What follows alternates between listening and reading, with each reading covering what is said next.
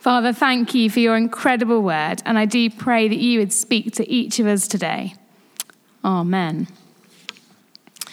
Well, today we are finishing our series in 1 Samuel, and we've been largely focusing on Samuel himself, but today we're going to focus on David, the new king that Samuel has gone and anointed in private.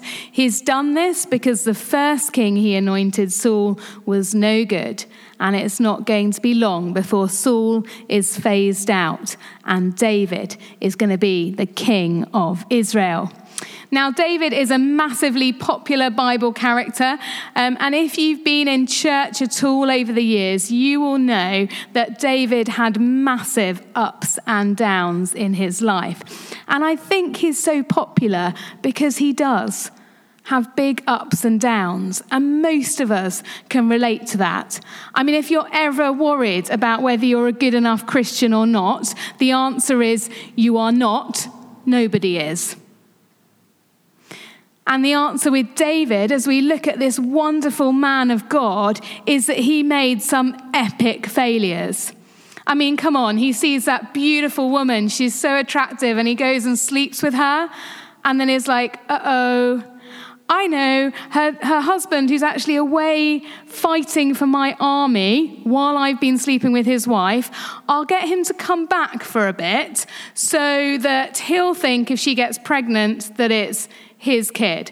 So he gets her husband to come back from the battlefield. And because this guy's a really good guy, he says, all my other fellow soldiers aren't being allowed home at this time. I will not go into the bedroom with my wife. And this honourable guy doesn't fulfill what David hopes will happen. And so do you know what David does next? He puts that guy right at the front of the battle so he gets killed. I mean, that is pretty awful. I don't know how your week's gone, whether you feel you've messed up this week. I don't know how it would compare to that kind of level of messing up. I've messed up this week, but I kind of feel like it's less than that kind of messing up. I don't know. Anyway, but the point is that within God's economy, we all mess up.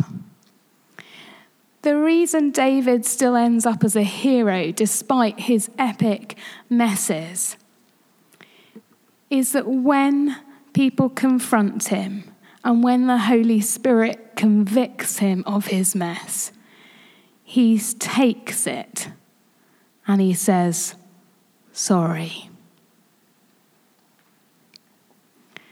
That is the difference between someone who gets to be a hero and part of God's kingdom forever and someone who doesn't. The difference is saying, I'm sorry, I messed up. Change me, Lord Jesus. Forgive me, Lord Jesus. And David does this, and he does get punished for what he's done, but he does this, and God takes his life and continues to use it.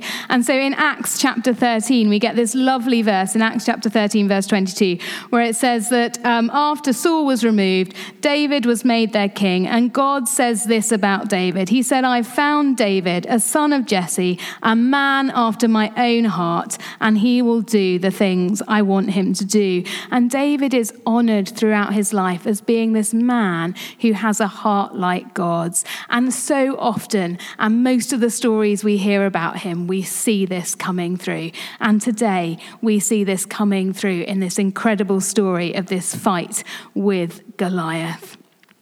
Now, I don't know what your Goliaths have been this week. I've been away helping to run a big conference for church leaders. So my Goliath has been 2,000 church leaders who all have really strong and different opinions. At home, though, my wonderful husband has been doing childcare. And his Goliath this week has been World Book Day costumes. I don't know how long World Book Day has been going for, but you have to dress up your kids as characters in books. And normally I would do that. And so I think our kids went as football players, and it was a quick trip to Sports Direct for football kit. But anyway, and then they took in their little footballs. I don't know what your Goliaths are, but here, David faces Goliath, this massive giant of a man. In fact, he was so big. I've got my tape measure. It tells us in the first verses that it's a little footnote in your Bible, about 3 meters. So I think this is maybe going out to Rupert. I don't know, Rupert, come and help me. Let's see, this is a 3 meter tape measure. Keep going, Rupert. Don't bump into a chair, though. Brilliant. So there we go. So this epic, I know it's hard to imagine it, isn't it? Like the right way around. I think it's about the length of the read screen. But imagine that giant of a man coming towards you. I don't know how we do this now, Rupert. I'm scared of pinging your fingers. I might just leave it with you. There you go. Huge. But do you know only 2 verses in the text actually deal with his fight with this giant? The rest give us a glimpse into what it means to be a man who's after God's heart. And so this morning, I'm just going to raise very quickly for us 3 things that will help us to be men and women who are God's, who are after God's heart. So, firstly, I think to be a man or woman who's after God's heart, you firstly, and we and I firstly need to understand that we are loved and chosen. We need to know that we are God's to face the giants that we will come across in our lives. So, for David, he understands that God loved him, that God had chosen him. He'd been anointed by the prophet Samuel, and so God was with him. Today, do you know that you are loved by God? You are chosen by God, and you can have the Holy Spirit that is God with you. The knowledge of this is key to our effectiveness as God's people here on earth today. David knew it, and even though in the natural he was a handsome but puny young man kind of person he's described at, even though in the natural he was that, he could win against the seasoned soldier Goliath because he knew he was loved by God, he was chosen by God, and he was anointed by God. And so, of course, Goliath was a goner. He knew. If you were here last week, you'd have heard Craig preaching. If you didn't, do catch up online. Craig said something really important last week. He said, God qualifies the disqualified. You see, all of David's bigger and stronger brothers ended up being rejected as future king, and God chose David. Why? Because he knew and pictured and saw the heart of David was turned towards him. And so God qualified him. So often in life, I walk around, and I know it because I know it myself, but I know it when I talk to everybody that I meet pretty much, is that, so many of us walk around thinking we're not particularly special. We don't particularly have anything to offer. Perhaps we don't have a distinctive talent. Perhaps we're just pretty average in the grand scheme of things. And so we have a tendency to disqualify ourselves when actually God qualifies us. God qualifies us. God says, you are the apple of my eye. God says, I have made you in my image. God says, I have plans for you. And actually, the only thing you need to be qualified is my stamp of loving approval. And guess what? I'm waiting to give it to all who turn to me. Craig also said that we often disqualify those that are closest to us because we've also already disqualified ourselves. That resonated with me a little bit last week and challenged me. It's so easy, isn't it, not to be totally for the people we know the closest and And sometimes that's actually about the fact that we've disqualified ourselves. We see this illustrated in our passage. If you've got it open, have a little look at verses 28 to 30. Here we get a little bit of interaction with David's older brother. I think Eliab. So Eliab is cross with David, and he assumes so little of him. And he does this because he's probably already disqualified himself. He has not been willing to fight Goliath. So when his younger, punier brother turns up, offering to do it, he's cross with him.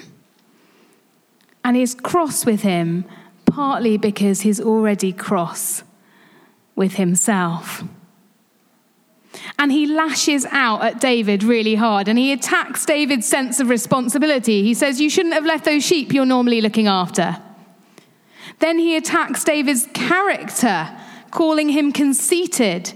Then he attacks David's motives, saying his heart is wicked. And finally, he attacks David's integrity, essentially saying, "You're not serious. You're just here to watch the fight." It's interesting how personal criticism reveals our real motives. And David's motives here are revealed. He responds absolutely beautifully to his brother. In verse 30, we see him respond by doing absolutely nothing except turn. He just turns away from him.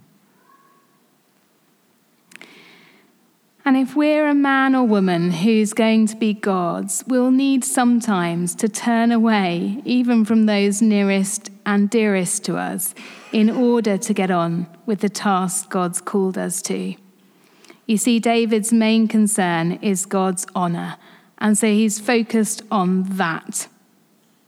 And he lets his older brother's comments wash over him, and he continues onwards.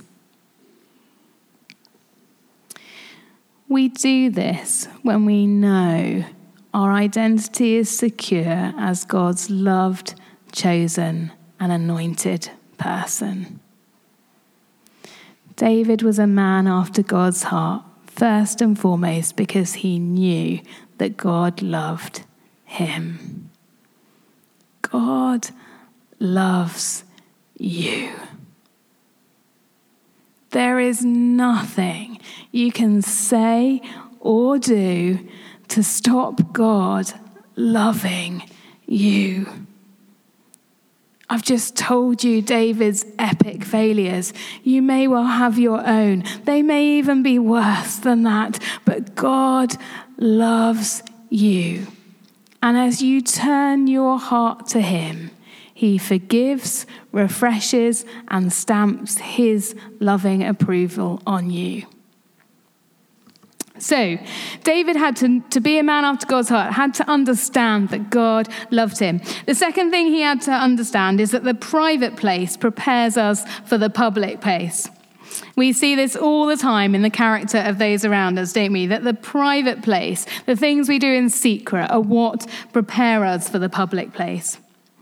David's been anointed by Samuel in private, and soon he's going to be thrown into the public arena. This battle with Goliath will mean that this young man who's lived on the periphery in the minds of the powerful will suddenly become known. And to be God's man or woman in this life, we need to understand that God will most often prepare us in the private places and in the periphery. David has befriended God as he carried out his simple job as a shepherd, as he learnt to worship God in quiet places, to talk with God through the normal plodding of everyday life.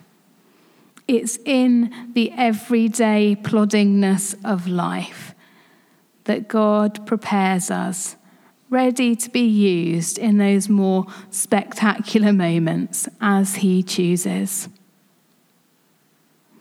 And in the private places, David has already fought the battles. He's already dealt with his fears. He's already come to understand who God is. And so we read in verse 36, "Your servant has killed both the lion and the bear. This uncircumcised Philistine will be like one of them, because he's defied the armies of the living God." This verse reveals so much. Firstly, we see how David in the private, in the quiet places, has already had to fight. Yes, he's fought lions and bears to protect the sheep. But we also see that his confidence in God is something that's been birthed in that quiet, private place. So confident is he of who God is that he knows without a shadow of a doubt that because this Philistine is defying the name of God, God will not have it. And so confident is he in who God is that he goes for it. And so we find him understanding in the private place how God has trained him. Thirdly and finally, to be a man or woman after God's heart, we need to be firstly concerned about God's name. This, I think, challenged me the most as I was preparing this talk, as I asked myself, are you primarily concerned for the honour and reputation of God's name?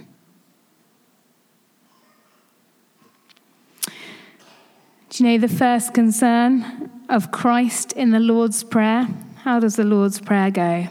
Our Father in heaven, hallowed be your name.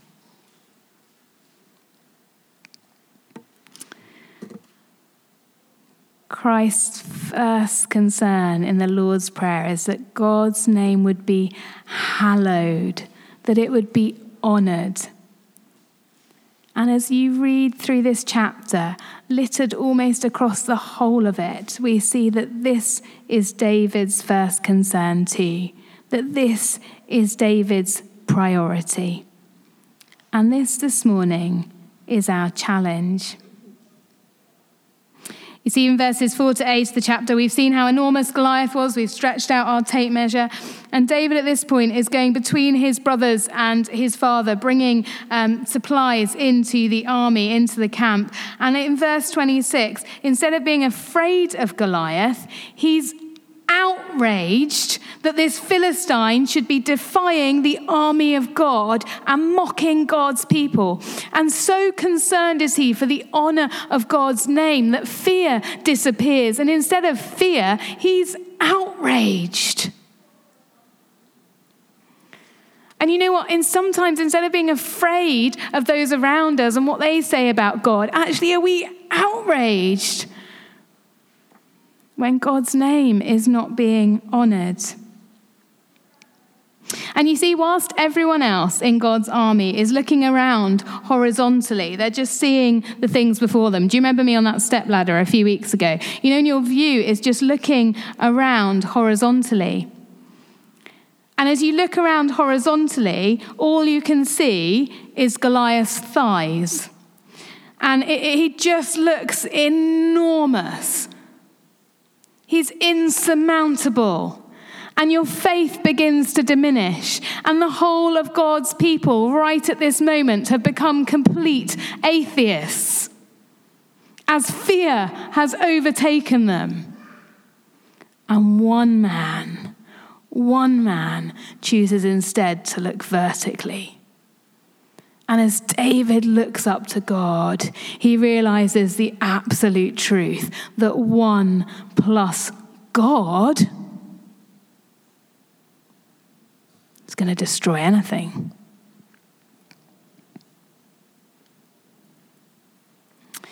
It's interesting, we see in the passage as well that we hear of, Saul sort of says, well, if anyone does go and fight this Philistine, I'll give you some money, you won't have to pay taxes, you can marry one of my beautiful daughters. And he tries to coax somebody, please somebody stand up and fight this Philistine. So he offers kind of prizes. And we see how even in that, David is not interested in that.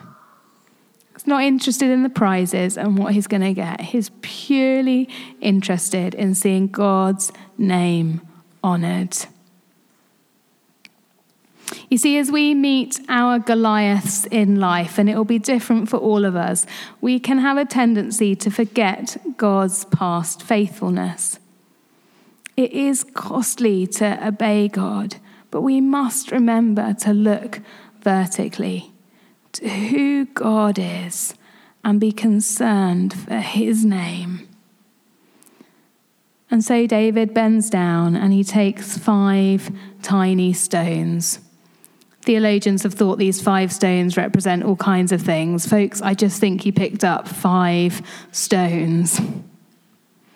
And then he runs towards the giant. He doesn't wait. He doesn't walk. There's no fear. There's no double thinking this. He absolutely knows that God's name and honor is at stake. And whatever happens, he's going to fight. And God's somehow going to have this.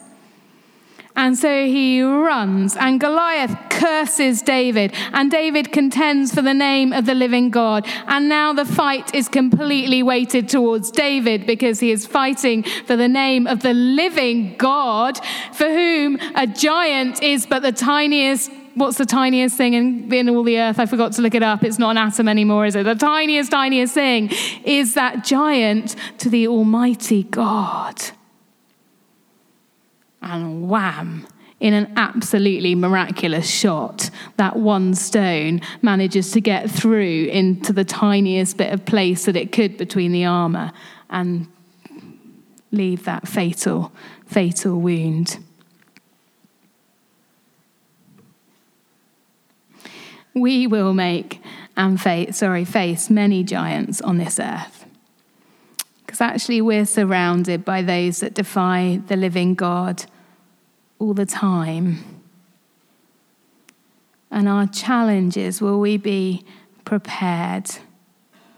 Will we be so passionate for the honouring of God's name? That's our challenge today.